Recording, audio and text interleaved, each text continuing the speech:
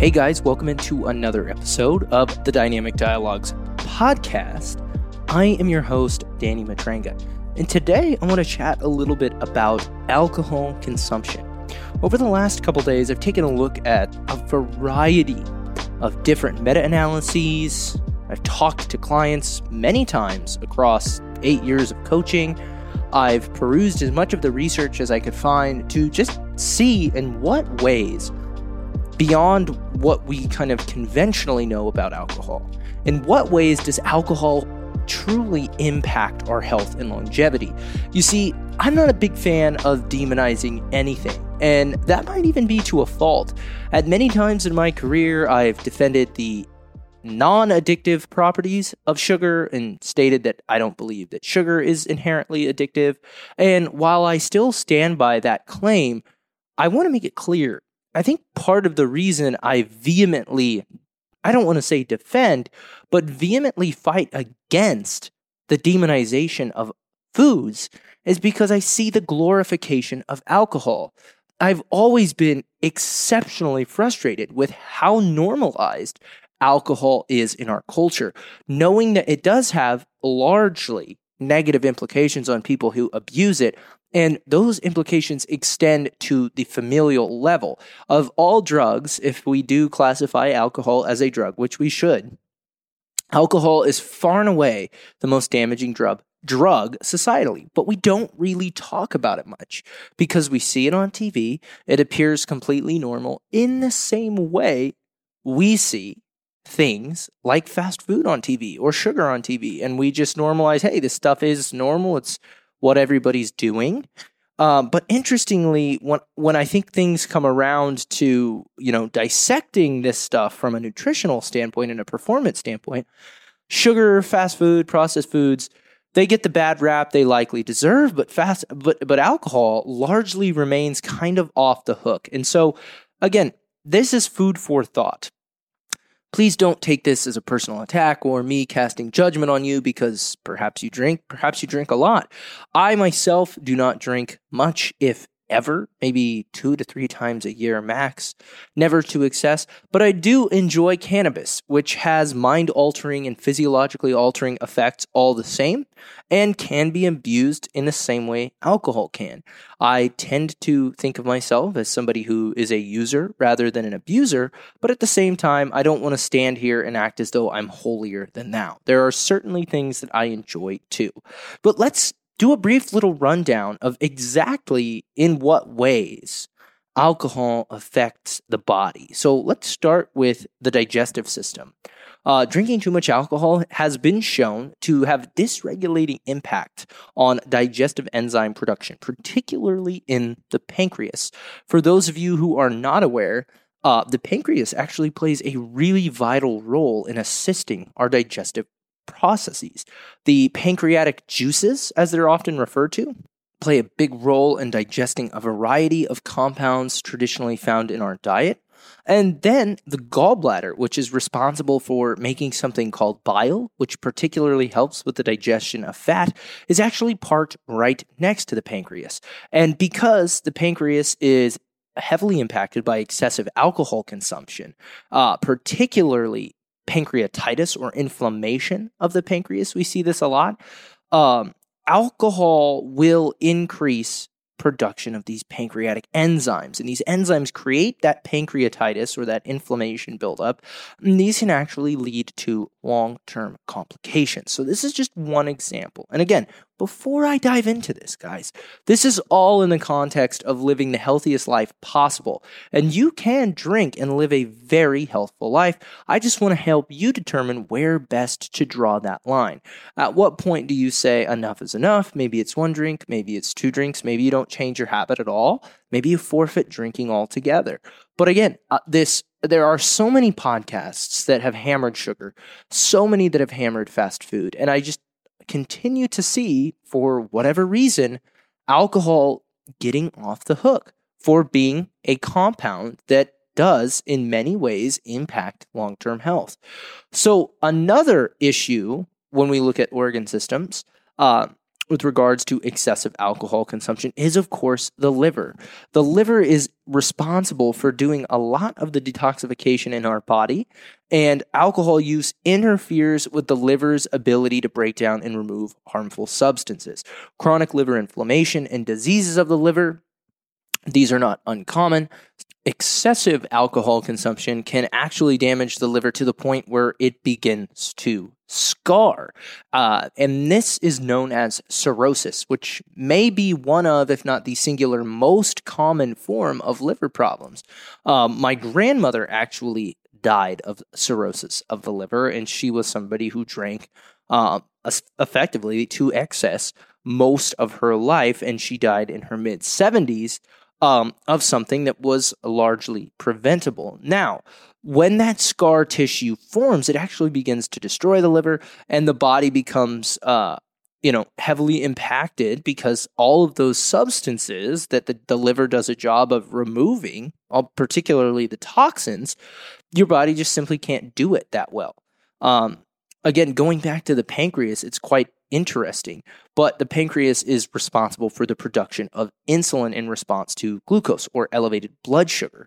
And when that pancreatitis kicks in, or we have inflammation, or we're just stressing the pancreas with too high of an alcohol intake, we can experience hyperglycemia or too much blood sugar. So that can be a problem. As far as the brain and nervous system go, we should have a pretty decent understanding of how alcohol impacts those things anecdotally. We don't even really have to look at the research at all. Anytime you've ever had a drink or drank to the point where you got buzzed, you've actually experienced alcohol's impact on the nervous system. Alcohol can reduce our ability to communicate from the brain to the body, which is what makes certain tasks like field sobriety tests so difficult once you've been drinking. It really impacts the cerebellum, which is the center of our brain responsible for balance. For those of you guys who ever want to remember that, one of the things I learned in my college anatomy course that really stuck with me is cerebellum. When you think of a bell and you think of a bell swinging back and forth, think about that when you remember balance, right? That balance, that swing, and hopefully you won't forget it. So alcohol can damage the central nervous system. This isn't too much of a surprise at all. And again, I could list the members of my family who have been impacted by this, but by alcohol. But another common alcohol-related issue is something called Wernicke-Korsakoff syndrome, which is a brain disorder that can affect motor patterns. It can affect speech. It can affect vision. It can affect a lot of things, and it is something that is almost exclusively seen in people who drink to excess. It's something that I'm relatively familiar with. But again, these are things that I've seen in my personal life that in ways that alcohol impacts the central nervous system. So we needn't get into alcohol dependency. I think that goes without saying. Alcoholism is rampant, especially here in the United States. Estimates range from 15 to 30 million Americans suffer from alcoholic tendencies or alcoholism, and over 65 million Americans each week engage in binge drinking, which is also in many ways something that I think you could lump in with having a relatively negative impact on your health. As far as alcohol's ability to impact the heart and lungs, we do know that people who are chronic drinkers have a higher risk of heart issues than people who do not drink. If this is exclusively tied to the alcohol, I don't know if we can say that for sure, but we do know that alcohol impairs sleep. It can elevate stress levels in the body, and it generally leads to us making more poor decision making with regards to nutrition. And I think this is a nice segue away from kind of the nuts and bolts of how alcohol affects the body, given that we've gone over basically every single system except for the immune system and the reproductive system. We know that alcohol ingestion reduces our immune system's ability to fight off viruses and other things. Even the CDC has gone so far as to say you should limit your alcohol consumption during this pandemic. And I think that that's kind of, again, something that should be relatively obvious. There's so many pundits in the fitness space just absolutely hammering sugar, don't eat junk, don't eat processed foods. Why are we not talking about this? Why are we talking about vaccines when we could be talking about changing our diets? It's like, yeah, no shit. Eating like crap doesn't help. Is anybody going to bring up the fact that we probably should stop culturally drinking to excess? I mean, since COVID, binge drinking has skyrocketed. Alcohol sales have skyrocketed because people have nothing better to do than sit at home and drink. And so alcohol, in almost every sense of sensible thing, in every imaginable way, I should say, negatively impacts your body. On almost every level of every system in your body, on almost every organ, alcohol can have a destructive impact. Where you draw that line is on, I guess you could say, at what level or what intake does alcohol have negative implications for you? And that might be hard to say, but you have to look at the systemic physiological picture and know that there's really no amount of alcohol that provides positive physiological responses for almost every tissue in your body. And that just covers the nuts and bolts. Like I said, moving into like the behavioral stuff. I've trained a lot of people over my 8 years in the industry. And I live in Sonoma County, which is, if ever there was a place we could highlight as normalizing alcohol consumption in the world, it's probably right here in my backyard. Hey guys, just wanted to take a quick second to say thanks so much for listening to the podcast. And if you're finding value, it would mean the world to me if you would share it on your social media. Simply screenshot whatever platform you're listening to and share the episode to your Instagram story or share it to Facebook. But be sure to tag me so I can say thanks and we can chat it up about what you liked and how I can continue to improve. Thanks so much for supporting the podcast and enjoy the rest of the episode. Sonoma County is the wine capital of the United States. It might even be the wine capital of the world. And people come here all the time to taste the amazing wine that comes from the grapes that grow in this fantastic soil we have. We live in a place that is highly conducive for producing grapes, which of course are required to make wine. And many of my clients drink 1 to 2 glasses of wine every single night. And hey, I can understand how that could become normalized. But here's where it shows up as being a little bit of an issue with regards to behavior. So for some people, 2 drinks is quite a bit. But if you drink 2 drinks every night, or you split a bottle of wine every night with your spouse, when you go out or you go to a social event or you go to a 4th of July barbecue, 2 drinks is the norm. So if you're going to be drinking all day, you're going to certainly drink more than 2. And so one of the things I've seen is, many of my clients drinking 2 drinks a night and then going on to drink 6, 7, 8 drinks a day over the weekend if they're socializing. And those calories can really add up. This goes beyond alcohol and its unique chemical impact on the tissues in the body. Let's talk about alcohol from an energy standpoint. Alcohol has 7 calories per gram, and most alcohol contains quite a bit of carbohydrate, particularly wine and darker beers.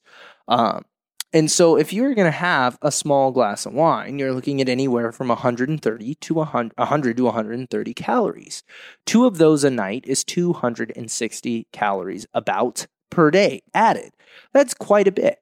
That would be the equivalent of adding, say, 1 Snicker bar per day to your diet. A Snicker bar, according to a Google search, has about 230 calories. So 2 glasses of wine is going to have, on average, right around or a little bit more.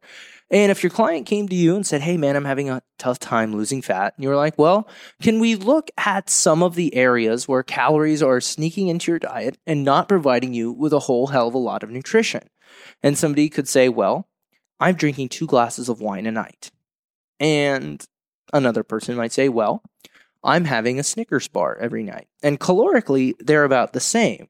But here's something interesting that I've noticed. When I tell clients, and this is not really in how I tell them, it's just the generalized response. When I tell clients, well, hey, we should probably dial back that alcohol intake, it is alarming how many people say, oh, no, I can't give up my drinking. I can't give up my glass of wine. And I'm not going to say that makes you an alcoholic, but if you can't give something up, it clearly has a grip on your life and a grip on your routine. What is interesting is when a client says, oh, well, I have a cookie or a Snickers bar every night, and you say, well, knock that off.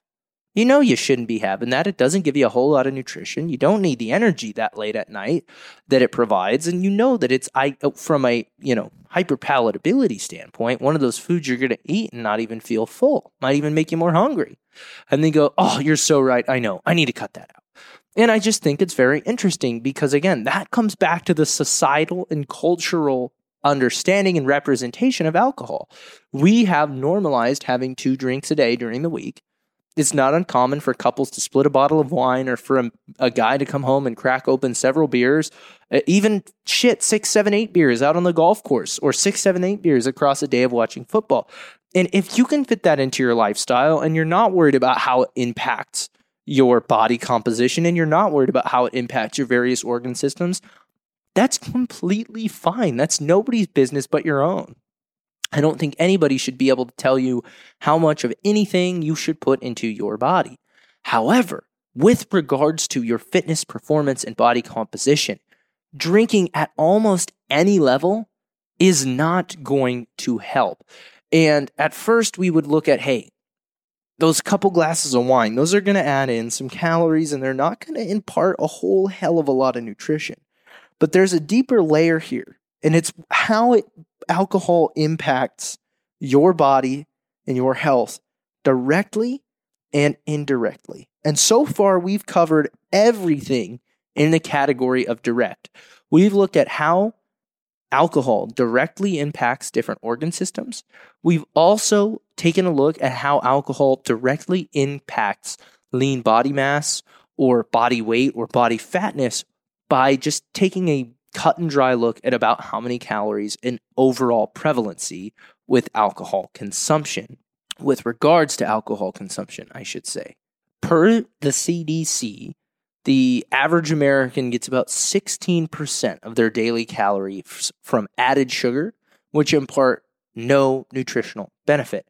Interestingly enough, on a given day, the CDC also reports that people who do drink also consume about 16% of their total daily calorie intake from alcohol.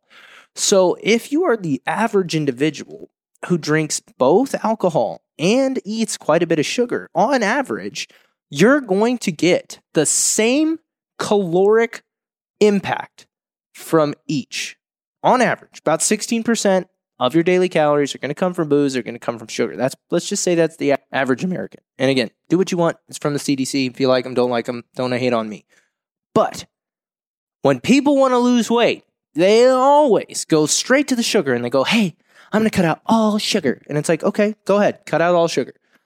And you'll definitely lose weight. No doubt about it. That would be a very direct mechanism by which you could remove approximately 16% of your daily calories. Here's the counter argument that I'm going to make. Say you cut out booze.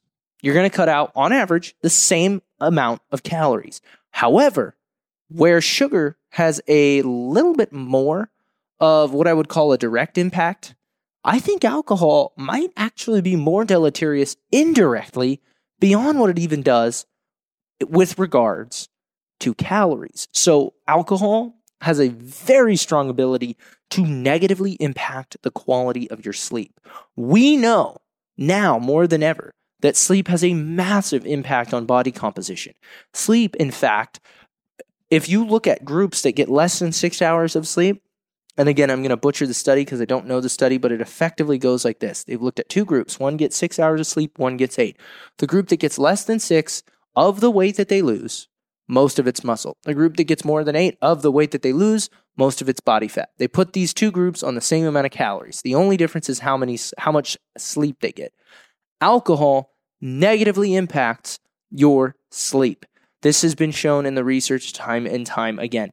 Because alcohol acts as a sedative, you might go to bed and knock out. However, there's absolutely no guarantee that any of the sleep that you're getting will be of a high restorative quality. Sedation is very different than sleep. So that's one way in which alcohol consumption can indirectly negatively impact health, performance, and body composition. Another is with decision making. Alcohol is notorious for lowering inhibitions. The same reason you're willing to approach that hot girl at the bar and ask for her number with a corny pickup line when you've been drinking is the same reason you're likely to order Nachos Bel Grande at 2 a.m. on the way home from the bars, even though you're trying to lose body fat. Alcohol reduces inhibitions and it impairs our ability to make decisions. So again, not to trash alcohol, not to trash alcohol consumption. This is just the way it tends to shake out. And I think if we were to say, hey, look, what's worse? Processed foods, sugar, or alcohol? I think it's a pretty damn close to a three-way tie. Sugar is a little bit unique because most processed foods contain sugar and most alcohol contains sugar and they contain a bevy of other things. But when people refer to sugar colloquially, they're usually referring to hyper-palatable, high-calorie processed foods that taste sweet. So let's just say it's processed foods versus alcohol. And I would go so far as to say that given the fact that alcohol is so socially glorified, it's something that we celebrate, we do it all the time, and processed foods have become completely normal, that they're both on the same playing field with regards to how they're looked at socially. More recently, processed foods have become something that we try to avoid. There have been people in the fitness space who've done a very good job of highlighting the potentially deleterious impact of consuming too much processed food. I think we all know that eating all of your diet or all of your nutrition from processed foods is going to be highly problematic for your long-term health. That being said, the dialogue about how alcohol impacts your health is not something I see a lot in the fitness space. And I do think it's because alcohol consumption is a little bit more normal. And it's something that a lot of people have some degree of control over.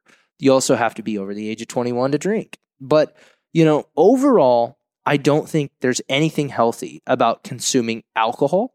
I would go so far as to say a lot of people will argue about the French paradox and they'll say, well, look at the French. They looked at this longitudinal data and they showed that they had a reduced risk of cardiovascular disease despite eating a much higher fat diet. That had to be because of the red wine. That was something that was cited a lot in the 80s and 90s before I was born, but my dad actually made wine growing up, so it was something I was very familiar with. And, I would challenge that notion and say, what would a glass of wine do that a glass of grape juice could not? Is it, in fact, the inclusion of alcohol that lowered the risk of cardiovascular disease? Or was it the inclusion of antioxidant-rich, micronutrient-dense fruit juice? So, again, things to consider with regards to alcohol. I would say if you do drink daily, try to keep it to 1 to 2 drinks max. If you do have an issue with over-consuming alcohol, maybe look into getting help, particularly if your goal is losing weight. If you want to lose body fat, you want to be healthy, you want to perform at the highest level, I think you need to be even more careful with your alcohol consumption. So guys, that's it. Just an honest little quick look at alcohol. What I think, if I was working with a client at the highest level, I wouldn't want them consuming any alcohol at all if that were at all possible. And it wasn't something that was going to drastically reduce the quality of their life or majorly hamper what they want to do socially. If somebody told me they absolutely love drinking, I would probably say, limit how much you do it. Try to enjoy it socially and responsibly. For anybody who listened this far, I really appreciate you doing so. If you enjoyed today's episode, do me a solid. Share it. Share it with somebody who you think might need to hear it. Share it to your Instagram story or tag me. And even better, leave me a 5-star written rating and review on iTunes. If you had a problem with anything I said, shoot me an email. The link is in my Instagram bio, or just hit me at danny@coachdannymatrenga.com. Speaking of which, for more free resources, articles, and guides, go to www.coachdannymatrenga.com. Have a good one.